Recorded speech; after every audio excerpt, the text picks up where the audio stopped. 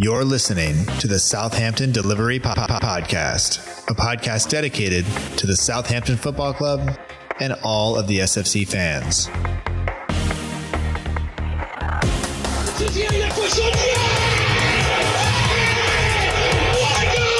If you want to have guarantees, you have to buy a washing machine. Fonte with a scooping header.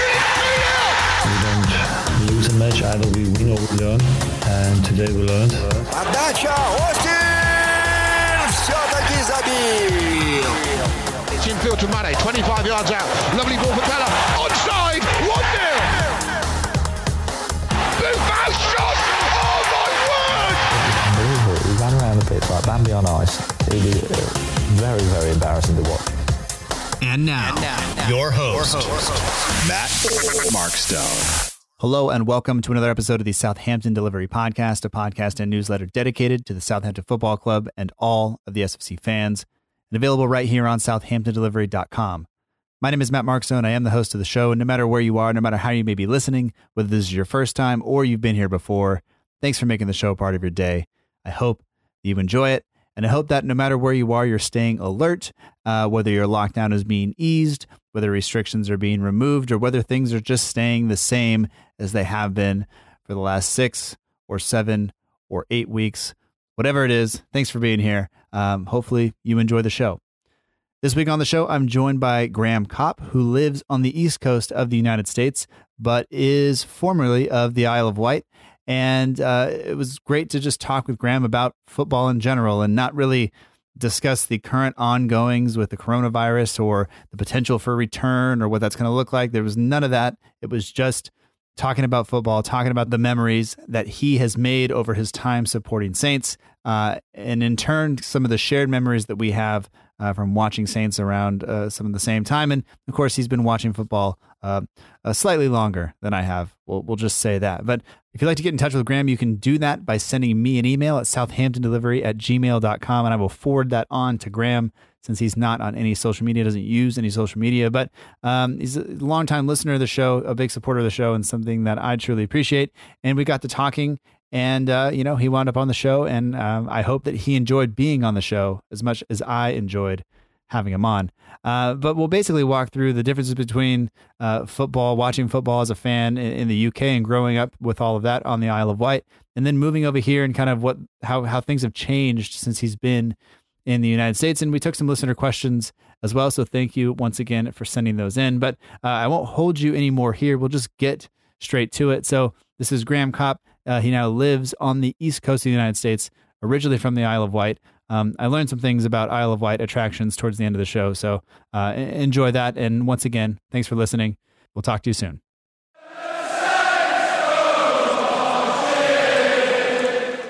We'd like to welcome Graham Kopp to the podcast. Graham is a Saints fan, now living on the East Coast of the United States, but originally from the Isle of Wight. Graham, it's been nice to catch up with you and talk with you the past little while and the past couple of weeks. And welcome to the show, and thanks for taking some time to share, your Saints kind of memories and history and everything else with me. Thanks, Matt. It's great to be here. Look forward to telling you a few stories. Yeah. Well, we're talking on Sunday morning, and it's kind of, I'm having my coffee. We've discussed you haven't converted to coffee since moving over here. You're still an English breakfast tea man or person or whatever you want to say. But so I guess what I want to start with is just what's your first football memory ever coming from the Isle of Wight? I think my first football memory would be kicking a ball around with my older brother in the back garden. That would probably be my first memory before seeing it on television or anything like that. He was 4 years older than me, and we spent many happy hours, kicking a ball around out in the back garden or yard, as you call it. Did he? I'm a brother that's 5 years older than mine, and my brother would have to either just throw me the ball so I can hit it, or stand between the goalposts so I can try to score or whatever. Did you have to assume that role for your brother as well? Were you stuck between the sweaters or the jumpers or whatever you want to call them, just playing goalie for him to try to score? No, not always. I think having him 4 years older than me, I was always very competitive and I wanted to keep up with him, and it made me a better player. because he was that much older and taller and stronger than me. And so I definitely improved. I do give him some credit for that, definitely. All right. Well, I guess he's a better brother than I was. So, I mean, from kicking the ball around, I mean, to being a Saints fan, was your family big into football, and was your family kind of Saints fans? Because I know the little I know about the Isle of Wight is that you can either be a fan of one of two teams. There's only really two choices, I think, if you're going to go watch football. So luckily you chose the correct side. But was your family really into Saints, or was it just kind of luck, I guess, that you chose Saints and not the other guys? No, my father was a golfer. He wasn't really big time into football. But my brother loved the football, and he actually followed Southampton. And as a kid, because I knew no better, I actually considered myself a Leeds United fan. They were one of the big teams in the sort of early 70s, and I modelled myself on a Scottish midfield guy called Billy Bremner, and so I pretended to be Billy Bremner, and I even had the white Leeds United shirt and shorts and everything. And then when I got to the age, I think, of 13, when I was in 1975, and I want to quickly add here, this was the year before they won the Cup. So I wasn't jumping on the bandwagon there. I had the sense to switch allegiances big time from Leeds to Southampton. And as you say, it was a choice of the blue of Pompey or the red and white of Saints. And whether I was swayed by my brother or what it was, I'm not sure. I think one reason was I was taken to my very first professional match in 1970. I was only 8 years old. It was a match against Arsenal, and it was a crowd of over 1,000 there. I think Saints ended up losing 2-1, but just the whole memory of that game sort of probably swayed me in the direction of the red and white rather than the other team. Well, I appreciate that, and I'm glad that your relationship with your brother was good enough, because if it would have been, there would have been a rivalry there. It could have been a real rivalry, and then we wouldn't be having this conversation. So, yeah, my brother and I don't support any of the same teams, which is just, I guess, how it works. And we don't support any of the same teams our dad supports either. So it just, everybody's all over the place. I remember, if I'm correct, Leeds lost a cup final in 73, maybe. Yes, they lost to Sunderland. Yeah, exactly. Yeah, so I watched that game. I don't, whatever. Not live, obviously. No. I can remember that game. There was one very famous save by the Sunderland goalkeeper, Jim Montgomery, that sort of supposed to on a par with the Gordon Banks save from the 1970 World Cup. Yeah. And then there's always images of the Sunderland manager with a hat on, running onto Wembley pitch, and they're going crazy because they basically did what Southampton did 3 years later. Yeah. They beat the mighty Leeds, and we obviously went on to beat Man United. Yeah. We're gonna get to that in just a second. But what I wanted to ask about is I guess, what's the relationship with Southampton on the Isle of Wight in terms of Saints support? Is there a pretty large community of supporters, and is, when you leave the Isle of Wight to go to the Dell or St. Mary's, is there a big group of people that go all at once, or is it kind of just people go one at a time, or what? Describe that for me, having lived there for so long and supported Saints from that area. But basically, unless you're so-called supporting one of the glamour teams, or you have some connection with one of the bigger teams, then your choice, as you say, is Saints or Pompey. And yes, there's active branches of their supporter clubs on the island. I belong to the Isle of Wight branch of the Southampton Supporters Club way back. And the benefit of that was you would get a reduction on the cost of the ferry to get to the match. And they would also organise coaches to the away matches. Obviously, you made friends, and they would have I think they had a annual dinner dance type thing, if I remember rightly. I can't talk about Pompey, but I know a similar sort of organisation exists for them. I don't know how strong or how many members they've got, but in my case, back when I used to go, Most people would catch the same ferry to get to the game, or, I mean, there was a choice of ferries, so not everybody would, some people would show up later than others, but you'd see a good bulk of people, with the shirts and the scarves and everything. And then obviously coming back, everyone would be on the same boat because, the match was over and everybody had walked back to catch the ferry, and that's where, you'd see the bulk of the Isle of Wight people, on the ferry itself. Now, I mean, living in America, obviously, watching Saints games is a little bit different. My match day looks like wake up, make coffee, watch game, like that's it. But being from the Isle of Wight, it's probably, I mean, you have travel time, you have other things. So what's a typical match day look like for you, or what did it look like for you when you were kind of living on the Isle of Wight? Like what, in terms of timing and everything else, like was it an all day affair, or could you just kind of say, hey, I'm going to the game and, I'll be back by dinner, or what did that look like? No, it did turn into an all day affair, really. I lived in Newport, which is the main town in the middle of the island. So I would walk to the bus station, I'd catch a bus to Cowes, I would catch the ferry, which would take an hour. Then once I'm in Southampton, we would walk to the Dell via a fish and chip shop and have lunch with walking along the streets, eating our fish and chips. We'd probably get to the Dell about 1 o'clock-ish or soon after for a 3 o'clock kickoff on a Saturday, because all the matches were basically played then back in those days. And, soak up the atmosphere, read the program. I would normally stand on the Milton Road end.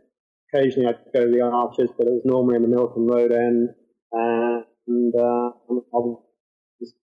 game and the rest of the journey to get home. And I mean, it was always, I didn't get home until probably 7 o'clock, 7:30, something like that. By the time you walk back to the ferry and you take the ferry, then you get another bus. And so, yeah, it was basically turned into an all-day type event, really. But something that I'm sure, you look forward to, I guess, at that point. Oh, definitely, yeah. I mean, the evening matches, I didn't go to too many, but I did go to one or two. One that sticks in my mind was the semi-final of the 1979 League Cup. It was against Leeds United.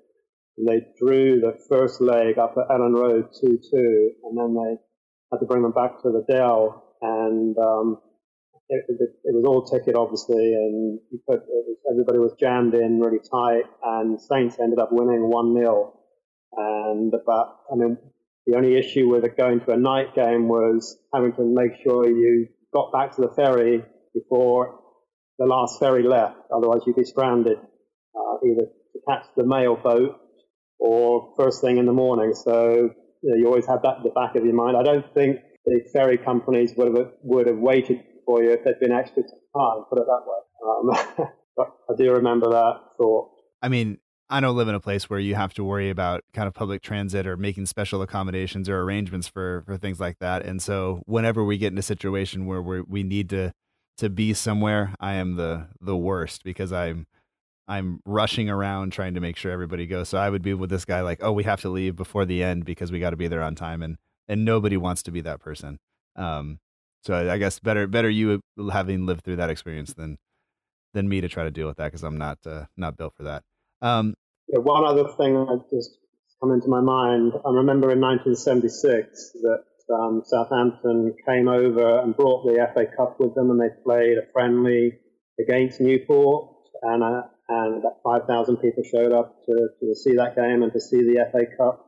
So I do remember that. Okay, and that was, I mean, obviously, kind of into the summer, like their preseason type thing. After it would have been, yeah. All right. I mean, so it sounds like even though being on the Isle of Wight, I mean, it is pretty close, but I didn't realize the ferry took an entire hour to get. Well, that's the longest journey, and that's a car ferry, which was cheaper than to go by hydrofoil. I mean, you could go on the more expensive method and be there in a third of the time, but I didn't have a lot of money at the time, so that was how I traveled. Okay. Well, I mean, that makes sense to me. And just enjoy the time, I guess. Right. So I mean, you were there kind of supporting Saints for a long time before you moved over to the United States, and I guess just for you, I guess, what are some of those moments that stand out to you as being just kind of extra special, or maybe kind of really pivotal in your time as a Saints supporter? I think top of the list would have to be the 1979 League Cup final against Nottingham Forest. Even though we lost 3-2, it was magical to be in a crowd of 100,000 people at Wembley Stadium with, I don't know, probably 40,000 Saints fans. And it was a great game in itself. 3-2 was the final score. And Nottingham Forest were huge at the time. You know, they had Clough as their manager and a lot of big names playing for them. But even, like I said, even though we lost, it was just a wonderful day out to be surrounded by Saints fans, and the game itself was really exciting. There was no trouble, no hooliganism or anything like that. And again, obviously, it took all day. So yeah, that would definitely be probably the top of my list. I mean, it would have obviously been even nicer if they'd won, but they didn't. But it's still a very fond memory I have. But together with that, another away trip to Luton Town, Luton's ground at the time. I'm not sure what it looks like nowadays, but it was a real dump. I mean, very old and small, and I think they had a capacity of like 14,000, and literally 8,000 or 9,000 of those were Saints fans on that given day. And we won the match, I think, maybe if my memory serves me right. Somebody like Ted McDougall scored or somebody.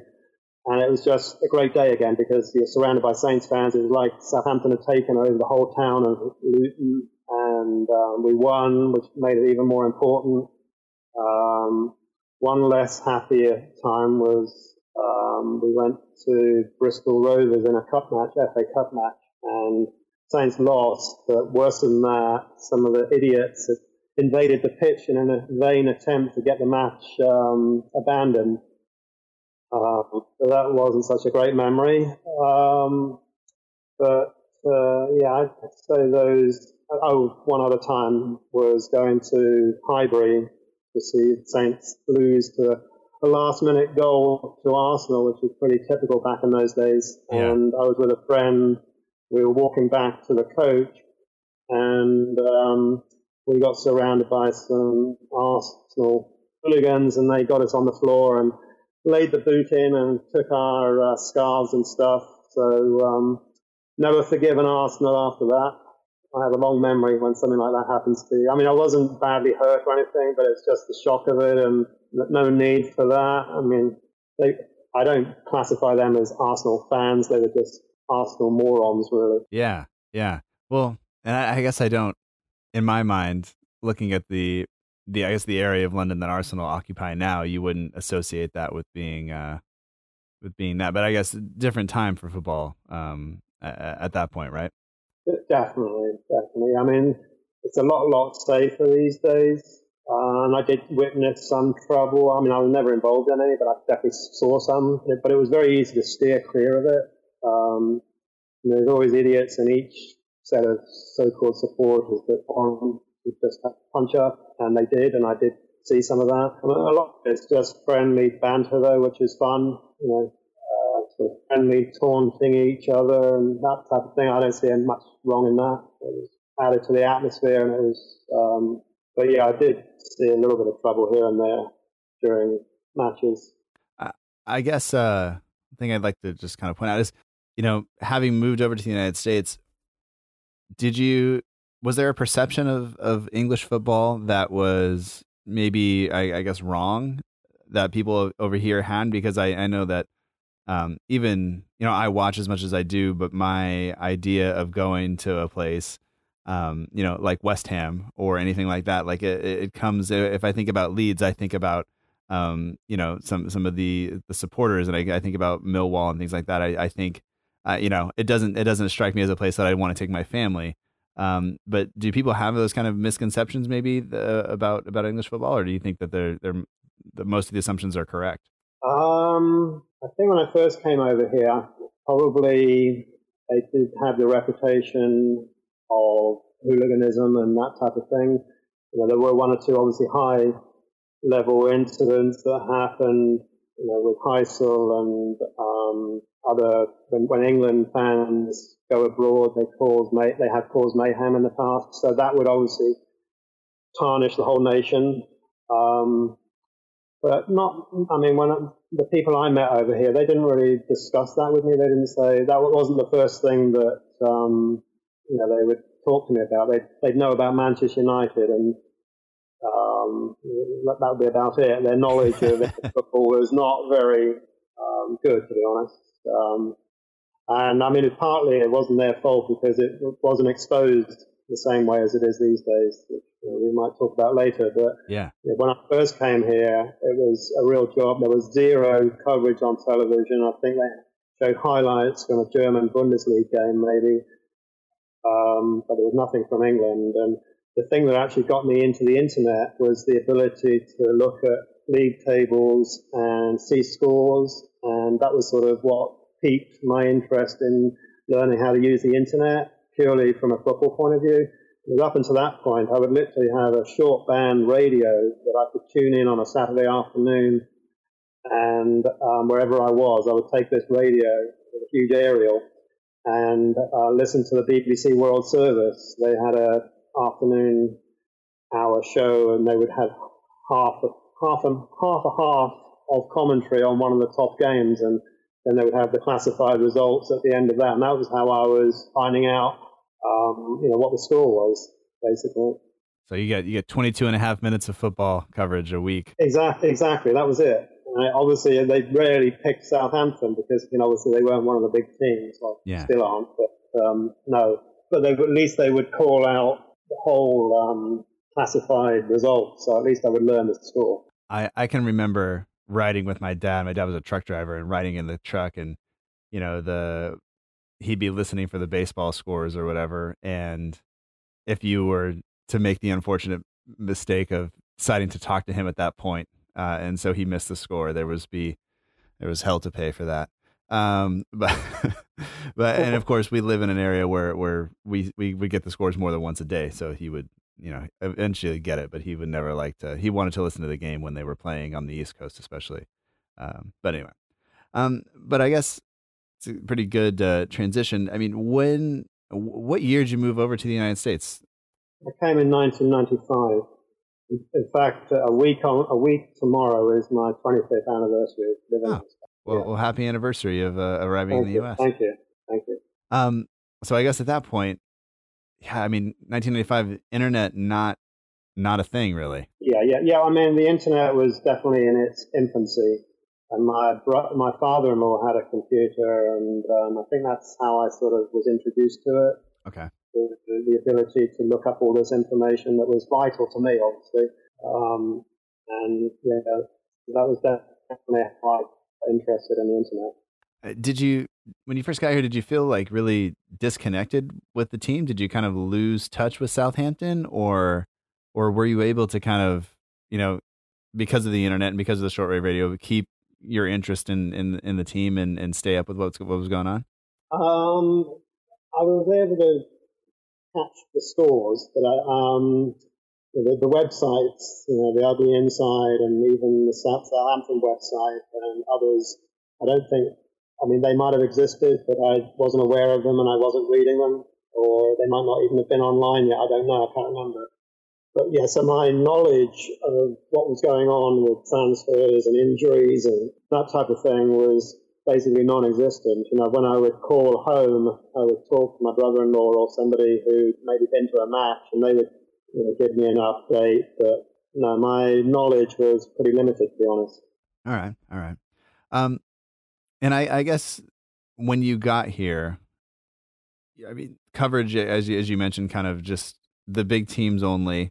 TV stuff, I don't think highlights were really shown except for maybe a Bundesliga match or two, and I think maybe that was even a little bit later. But I guess not having that constant contact, did it make you kind of, I guess you used to look forward to getting on the ferry and going across and getting to the match.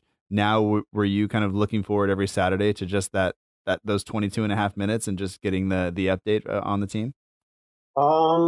Yeah, I definitely missed it. And it's sort of, if you can't have something, you want it even more type of thing. I guess that applies to lots of things in life. And so I was really yearning for the information, about what was going on and which players were leaving, which players were coming in, and scores, and the whole shebang of following a football team. Really, I definitely missed that. And then I don't know how long ago it was, but Fox Sports started. Well, they won the contract, I guess, to show the Premier League, and so I would definitely watch quite a lot of their matches. And then, as you know, they lost the contract, and now NBC, I think, it's hard to fault their coverage, really. I think that is wonderful. I can watch every single match, home and away, league match, and then cup matches. Most of those are on ESPN, so I literally don't really miss a match, which is much more than if I was living in England itself. So I feel pretty spoiled, really. Yeah, and the coverage in the United States, I think, has undergone a huge change from even just 7 or 8 years ago to now, maybe 10 years ago to now. I think a lot of times about my own kind of relationship with it, where if Southampton have gone through that promotion kind of feel good story 5 years earlier than we did, the coverage may not have picked that up, and that wouldn't be part of kind of the romance of supporting the team, and that would be something that would be lost to a lot of American fans who have come to it a little bit later. And as you mentioned, the coverage in the United States has grown dramatically, and NBC, I think, we talked before, we both appreciate the level of analysis that they provide, the level of coverage that they provide, and kind of the constant, just the being able to be constantly engaged with the team if you want to be, because of the things. My one complaint was that they put on the Southampton documentary, The Southampton Way, Saturday morning at 6 a.m. your time, so 3 a.m. my time. I did not get up for that. That's too early. Well, that's what a recorder is for. Yeah, well, we've gone cheap TV, so no recorder, only. But I think they left it on replay, so I'll have to catch it again. I've seen it. Have you seen that, by the way? Yes, I have. Yeah, I kept it on the DVR for a long time, actually.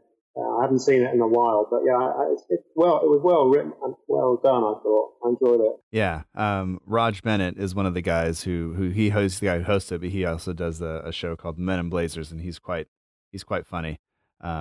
Big Everton fan, but a lot of, I think for me, that was one of the shows that I was exposed to early on in terms of talking about football, and kind of, it was lighthearted enough to kind of welcome you in if you weren't didn't know all the rules or anything else. And now I don't listen to it as much anymore because I have other things that I enjoy, because I like the rules, and I like, unlike most people, I guess, hearing other people's opinions on VAR and everything else. So I don't listen as much. But anyway, so let's I guess talk about just like a match day for you now. Like, what, no more ferry, no more any of this, on a match day, what do you do now? Well, if I'm able to watch the match live, I'll probably get the aforementioned strong mug of hot English breakfast tea by my side and settle down and either watch the TV coverage, or if it's one of the matches that's shown on the NBC app, I'll watch it on the iPad.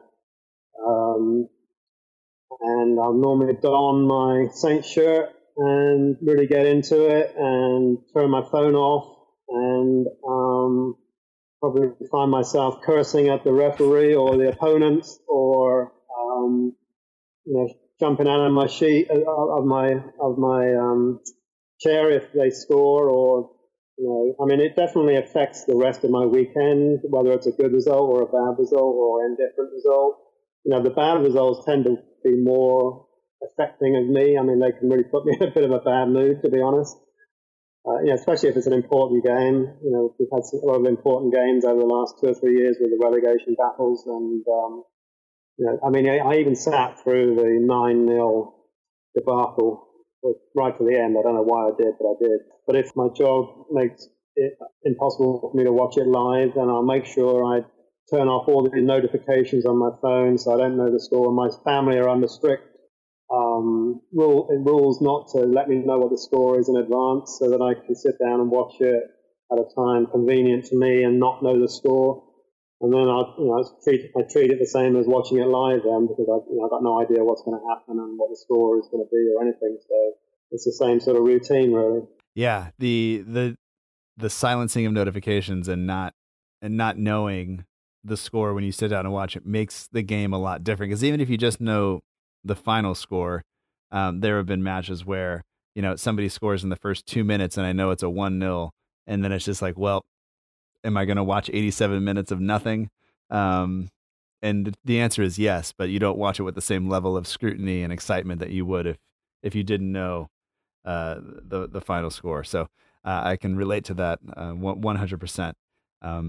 My students are notorious for there's always a couple who, because I say not to, they want to tell me the score. And the 9-0, they were all about letting me know every time Leicester City scored again and again and again. But it's okay. They're teenagers and that's what they do.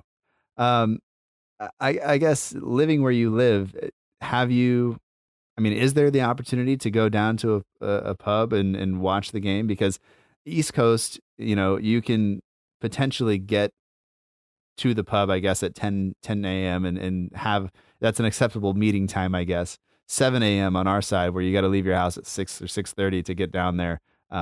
Places don't like to let you in and drink that early. It doesn't go well the rest of the day if you start that early, I don't think. Yeah, the 10 o'clock my time kickoff matches, I haven't found any places that are open at that time. They're normally open at 11, so you'd have to go for the second half. Back before NBC had the coverage, I can remember going to the 2003 FA Cup final against Arsenal. I drove and then took the metro down into DC to a sports bar, and there were a few Saints fans there and a lot of Arsenal fans there, and I think that was quite fun to watch that, even though we lost.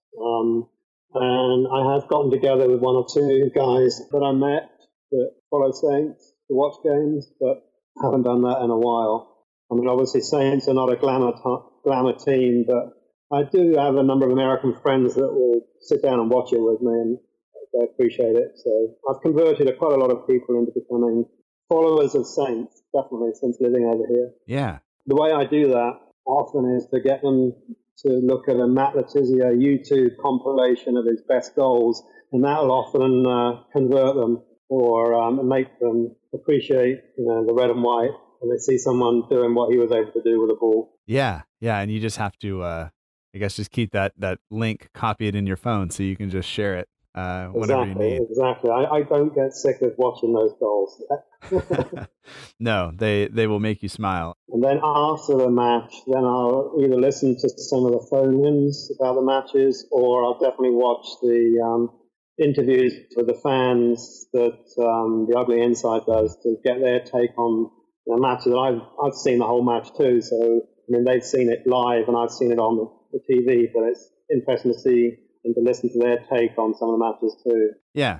I always I didn't realize how much I rely on the TV coverage and just the way things work until I went to a match live, and then watching and sitting next to Freddie from the Ugly Inside and just kind of listening to him kind of talk about the match. It's a much different perspective than being at home on the TV, where you get all of the replays and you kind of have this, I come out of most matches with a fairly certain idea of what's happened and whether it's right or wrong. It's really impressive because some of the fans I talked to after the matches have seen it one time and they still have this thing. And it's I appreciate that very much because I'm spoiled. And like you said, we get to watch as many replays in all the matches, and I can go back and watch a game a second time if I really, really want to.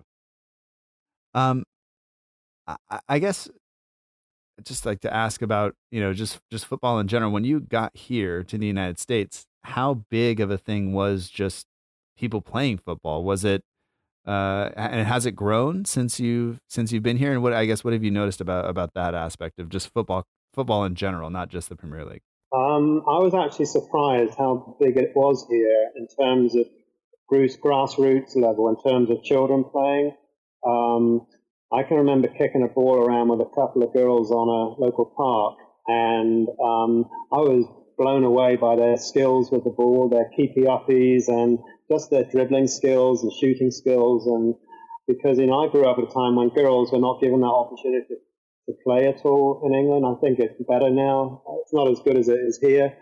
But so it really did. And then I did some refereeing when I first came to this country. I qualified as a referee, and I refereed a number of girls and boys matches. And again, it did surprise me pleasantly how good some of these kids were. My main memory of that was I didn't have any issues with red cards or yellow cards or anything like that. It was the coaches and the parents giving me abuse for decisions that they obviously didn't agree with. I didn't care which team won, and I was just calling it as I saw fit. But some of these parents and coaches were, they shouldn't really have been saying what they were saying in front of their kids anyway. But anyway, that's another story. Yeah, it sort of kept interest in the game and kept me fit, and it was a bit of pocket money on a weekend, and I enjoyed it really looking back on it. Yeah, I would say that at least in California, football, soccer is very popular, but I think the difference in England is, you're talking about playing in your garden with your brother, kind of, that's what people are doing. You're playing in the street, you're playing in the park, you're doing all of this stuff. And I think if you look at, especially Southern California, that's not happening as much. It's more club teams, organized, develop technical skills and kind of do that type of thing. Whereas I think still places around the world, people are just playing just to have fun. And here it becomes a thing you have to play on a club team, and then on a school team, and then in college and all that stuff. I think it's a little bit a different approach, I guess. The other big difference is at children's level, it's immense. It's very well organized. The standards are pretty high, and it's very well organized. And but once they reach that sort of age of 18 or plus, the number of opportunities for them to play really plummets. Whereas back in England, especially when I was around, I presume it's the same now, but I left school at 18, and then I played for, even before I left school, I played for men's teams on a Saturday and a Sunday, and there was a whole range of clubs I could have joined and played for. Whereas here, I think there are opportunities, but they're far and few between. So it tends to drop off hugely once the kids reach the age of 18. Either the opportunity's not there, or they've lost interest, or I don't quite know but there isn't the same infrastructure and the same number of adult leagues that you can play in. I think that's a huge difference. You living in the East Coast and living kind of near Washington, D.C. and Baltimore. Saints obviously came over a few seasons ago. I think they came over with Claude Puel. Is that correct? That is correct. I actually prepared a little welcome in French for him when he was there. So I did say a few words to him in French, just welcoming him to Southampton. How did he respond? He smiled. He smiled. It was a nice afternoon. It wasn't really widely advertised. I think it was done through a Facebook page of Saints supporters over here. It wasn't really generally open to the public, but there were probably 100 people there, I would say, roughly. And we got to see them doing various training drills on the field. It was pretty hot, as it often is, obviously, in that time of year. But at the end, it was really nice. They all took their time to come over to the fans and have photographs taken and autographs taken and chat. And yeah, it was very nicely done. And they gave away some freebies, promotional stuff. Not all the big stars were present that day, because I think it was the same time as the last Euros. It must have been 4 years ago. I think it was 4 years ago. And like you say, they had a tie-up commercially with Under Armour, who have their headquarters in Baltimore. I was hoping that they would come over every year and at least play a friendly, pre-season friendly against DC United or something, but I don't think they've ever been back. So fingers crossed on that. That'll still happen one day, but I don't know. Yeah, well, I don't know if it will. Just I'm thinking about people. We've had issues getting kits out to people, early and things like that. And it seems like a lot of fans are not happy with the way the shirts look. And I'm not going to judge. I like Under Armour. I was very excited that we had an Under Armour sponsor because I thought once again that it would be American company, not as well known in terms of sponsorship in terms of professional football. And to be honest, when Spurs had Under Armour shirts, I always really liked them. I thought they did a really good job. I thought they looked very, very clean and very neat. I wouldn't say ours look as good as some of this. Maybe they could, but anyway, we'll move on from that. But I mean, when you had the chance to meet the team, I mean, did anybody stand out to you as being kind of, especially funny or nice or anything? Or was anybody kind of, oh, I have to do this? What was that? No, they all seemed in a good mood. They'd obviously had a good training session. And they were all, I don't know whether they liked this every time or whether it was the nice warm weather making them feel good or what it was, but no, they were all very friendly, smiles, and would chat with you, answer questions, and sign autographs, have photographs taken. I remember Charlie Austin was there, and he was laughing around, having fun, doing something. I can't remember exactly what. But you could tell he was like the joker of the pack. And so it was just a very nicely well done event, really. I'm really glad I made the effort to trek over there and see them up close and personal. And I really enjoyed it. I mean, it was also good to meet other people that obviously follow Saints and have a history with them, like me. And I did actually hook up with a couple of the guys afterwards to watch matches with, which was nice. I would say that most of the people you met that were there, obviously fans of Southampton because they wouldn't be there otherwise, were a lot of them like you? They had come over from England, or were a lot of them kind of born in America and they just happened to support Saints? I obviously didn't get to speak to all of them, but I would say it was about 50-50. A lot of people were expats that had some connection with Southampton, and others had chosen Southampton for some reason. So, I would say it was a mishmash of both types of fan, really. Does it surprise you when you meet people or talk to people who are not from Southampton, who have no connection to... Yeah, I mean, even you. I mean, why did you pick Southampton out of all the possible teams? I mean, we're not a glamour team. We've hardly won anything. And we're a little provincial team. I don't want to use the word little, but smaller provincial team on the south of England, and there you are over in sunny California choosing to follow Southampton and produce this weekly podcast. It sort of blows my mind, to be honest. Yeah. Well, I mean, there was a lot of kind of things that went into it, but I may have, I know I've talked about it at least once, but basically I didn't like color blue, so half the teams were out, so the other guys were never going to be a possibility. And then from there, it went back to the academy system and kind of those things, and that NBC kind of documentary. I was already kind of watching the team at that point, but that story, that movement of people through the academy and into the first team, that really stuck with me. And then kind of learning more and more about the city. And to be honest, because I'm from sunny California, the weather is important. And one of the things you look up is if you look up on Wikipedia, just Southampton, it says it's among the cities with the most sunny days in all of England, which is gonna draw me in. And the fact that I could fly from LA to London directly and then get the train down, that seemed easy enough. So all of those things kind of made it there. I didn't want to pick some team where I was going to have to go, LA to London to like Manchester and then to the Midlands or something like that. I didn't want to have to do all of that.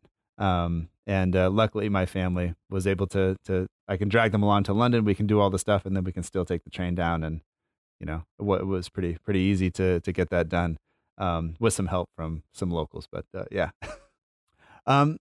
We have some listener questions if you're up for that sort of thing. Sure. I guess for you now, living near DC, I guess, do you watch MLS at all? Is that a thing that you find yourself kind of watching? No, I don't actually. I mean, there's enough English football for me to watch. I probably watch too much of that, so I don't have time for the MLS. I mean, I have seen DC United play a couple of times when they played Newcastle and Tottenham in pre-season friendlies.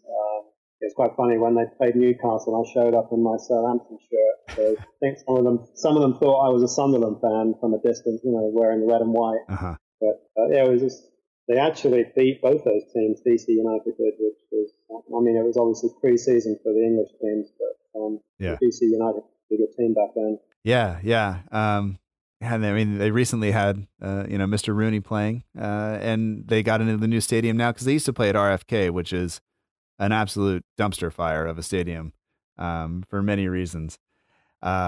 I can remember playing baseball video games back when I was in high school, and whenever you had to play the Washington Nationals at RFK, it was really, really not a fun game to play because it was just awful. But off topic. So Josh Sims obviously plays on the East Coast, and I think sometimes on the West Coast we have 3 states that make up the entire country, so things are quite far away. I think people tend to think that on the East Coast everything's much closer together, and states are smaller, but you're not that close to New York. You're quite far away. But do you think that Josh Sims has any sort of a future at Southampton, or have you been able to see or hear anything of him play in New York, or actually New Jersey, but New York? I haven't seen any of his action since he's been playing over here.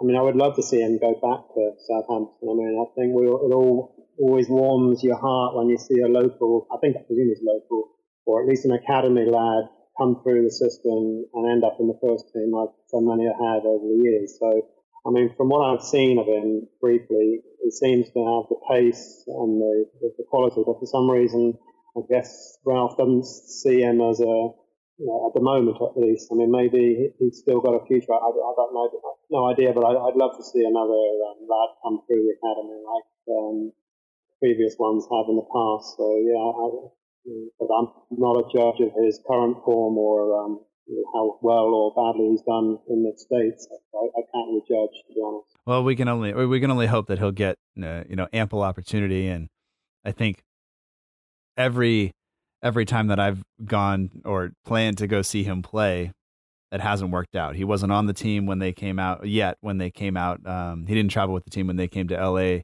the beginning of this school year. So back in August. Obviously the thing that was in Chicago where the Saints fans were supposed to show up and watch the 9:30 or the 11:30 game and then go watch Josh Sims play against the Chicago Fire. After that didn't happen either for coronavirus reasons. So maybe one of these days, one of us will actually see Josh Sims play for New York, and then also hopefully for Southampton in the future. So that question came from Southampton News Now on Instagram. And Kevin McGee, one of the patrons, asked a question. He says, "Do you miss Black Gang?" Is it Chine? Chine, yeah. China? Chine. So he says his kids love it. I don't know what he's talking about. Can you explain? Yes, it's a holiday attraction on the Isle of Wight on the south coast of the island. It's got life-size dinosaurs there, and all of funny mirrors, and a whole range of other attractions that kids love. So I have fond memories of it as a kid. A lot of the cliff there has fallen away into the sea, so they've had to move a lot of the stuff, I think. But it's still a popular attraction, and but I don't miss it. I wouldn't choose to go there unless I was taking a bunch of kids there, which I have done in the past. But no, I wouldn't choose to go there for my own enjoyment. Put it that way. So not something that my kids are 9 and 14. If we go, they would probably still enjoy it. Yeah, they would enjoy it. All right. Yeah. Now we've gone from 11-hour plane flight, 1 hour on the train, 1 hour on the ferry. go to where it's falling into the ocean, and we've won. So thanks to Kevin for asking that. I appreciate that. Stephen Brandt, another one. And I should say that Stephen Brandt, his book is about to come out on Boca Juniors, longtime friend of the show, longtime friend, first book. So congratulations to Stephen on getting that published and done. But his question, he likes to joke around, especially with we have Arsenal supporting friends. But I'm gonna rephrase his question a little bit and say, we talked about Southampton not being one of the glamour teams, but What do you think keeps Southampton from drawing as big of a crowd or as big of a following as teams like Arsenal or Manchester United or something like that? And I guess I'm asking that just you having been in the United States and seen some people come to the team, but what maybe keeps more people from becoming fans of the team, and when you don't maybe have the connection to Southampton as a city? Well, I think if the question is referring to why that's the case in England, and I think it's obviously catchment area. London is a huge city. I know there's a number of clubs to choose from, and stadium size is another factor. I mean, Saints can hold just over 32,000. I think the Emirates can hold 60-odd thousand. And then obviously the success of the club attracts a lot of people too. So Arsenal have won the league and cup and European competitions, and Saints have a single FA Cup to their name. So that's not going to be a big draw for a lot of people. So I think it's even more remarkable why you chose Southampton, to be honest. But I mean, in my case, obviously, I have a strong connection with the area, and I'm always doing my bit to promote Southampton, and meet new people, or whoever I meet, I'm always talking about them and doing my bit. People always, one of the questions they ask me, how is Saints doing, type of thing. Yeah. So, I've found that the jersey or the shirt is a conversation piece when you wear it, because people, if they recognize it as a football kit, then they immediately, they have questions, and that is usually pretty fun. And I would say that most people now at school and at work and just elsewhere around town, they know that I'm a Southampton fan, and they will ask about the team. Whereas beforehand, they were never gonna, those words would not have come out of their mouth, And do they ask you about being a virgin?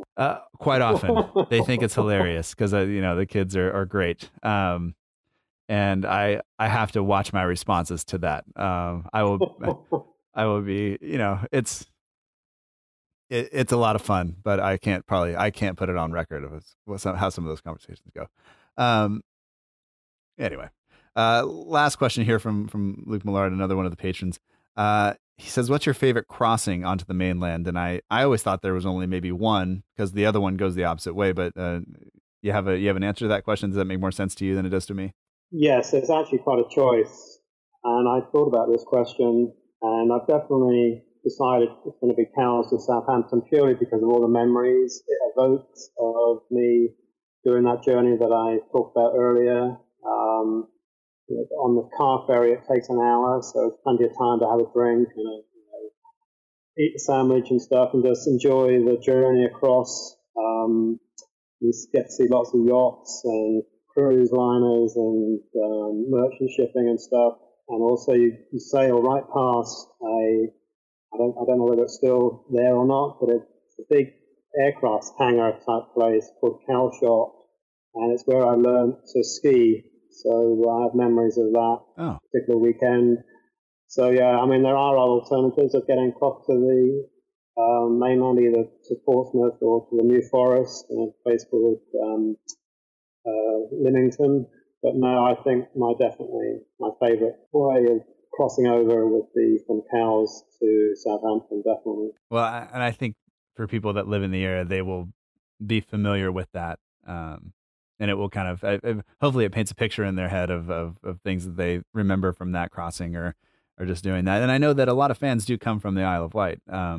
It always surprises me how often, I hear of people like you and other fans that I've met over the years that have come from the island. So, it's a lot of dedication for you guys getting over there, getting to a match. The trip is a lot longer than it is from my bedroom to my couch where I watch most of the matches. So I appreciate that.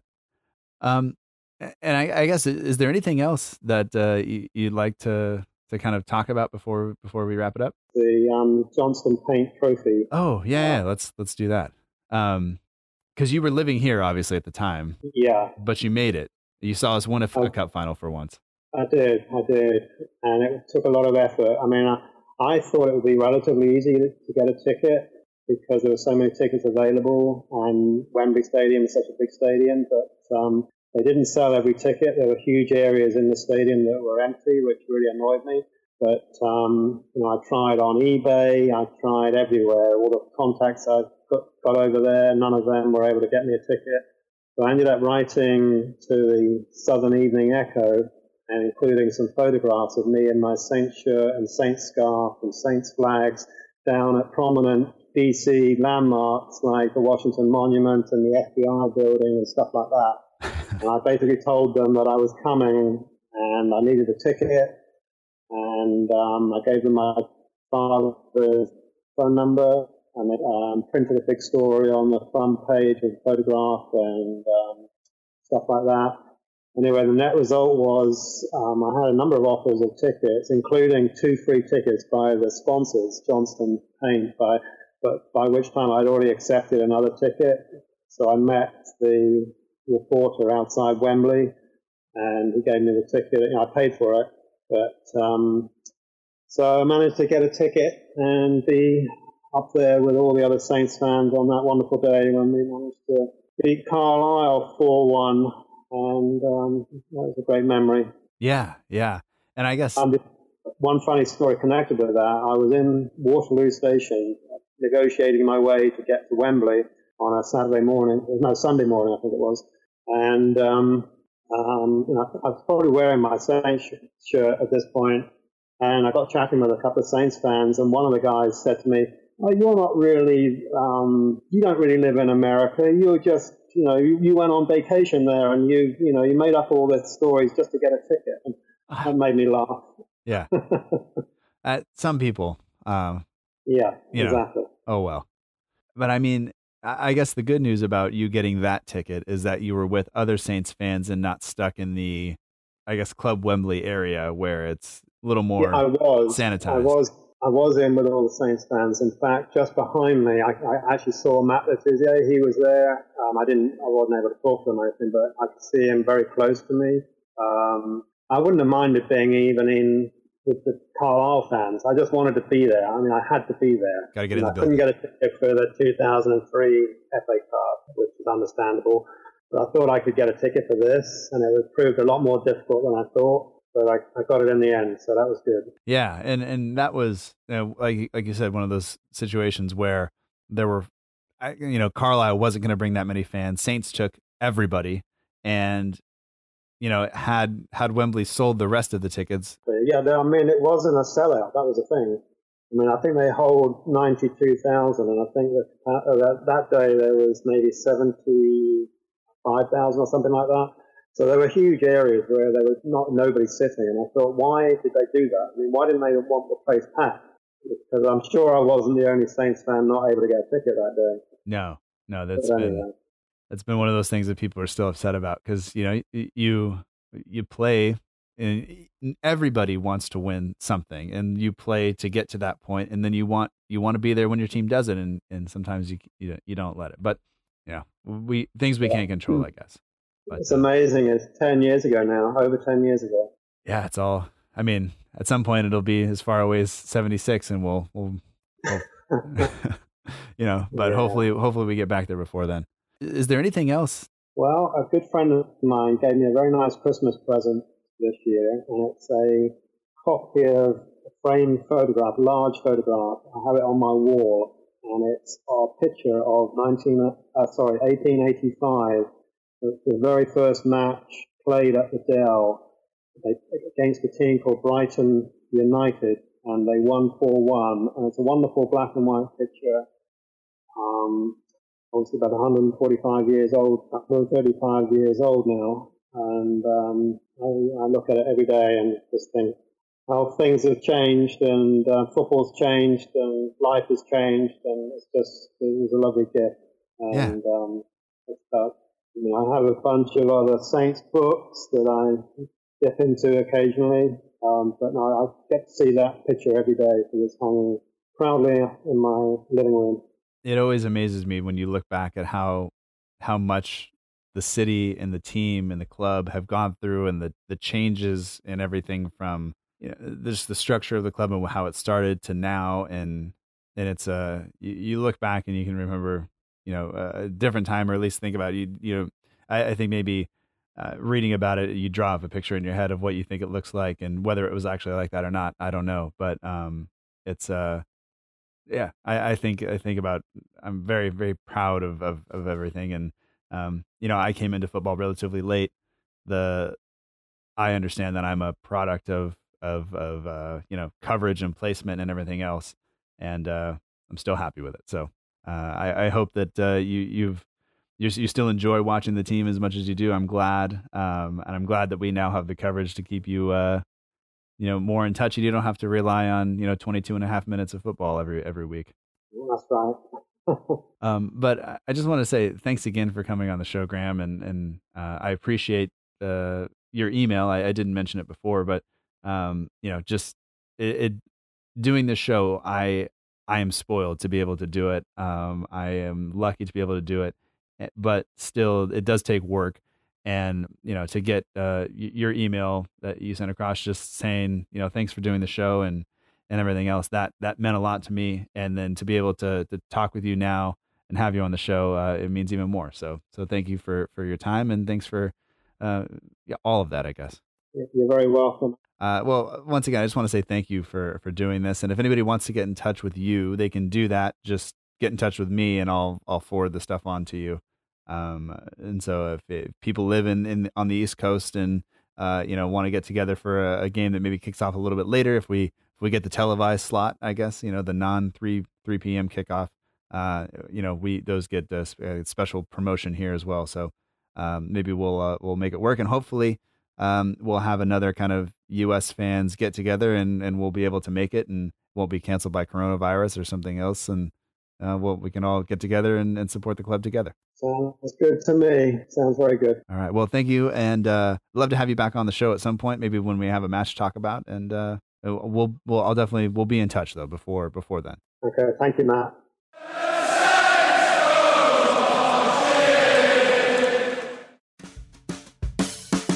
And that does it for this week's episode of the Southampton Delivery Podcast. Thank you so much for joining us. I hope that you've enjoyed it.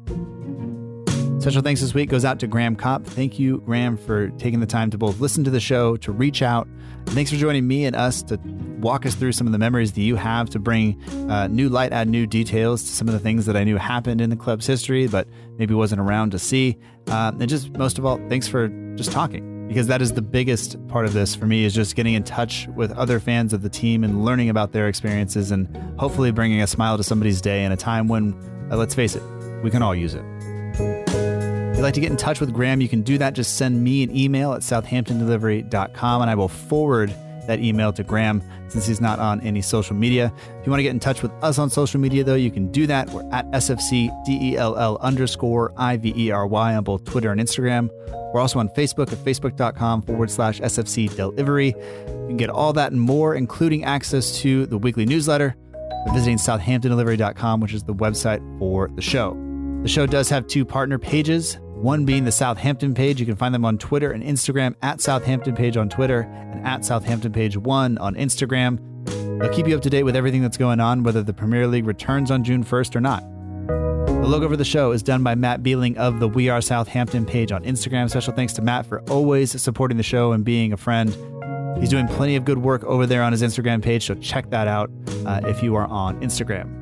All songs for the show come courtesy of the Free Music Archive at freemusicarchive.org. The intro song is Epic Song by Boxcat Games, and the end of show credits that you're listening to right now is Aim is True by Poddington Bear. If you're really enjoying the show, please leave a rating and a review on iTunes or wherever you listen. And if you really, really enjoy the show, Patreon is always there for you, where you can get access to extra episodes and things like that, and really just be a part of the community that helps make sure this keeps going each and every week. So that's it for episode 174. We'll be back next week. I look forward to talking to you then. And until next time, remember that together, we march on.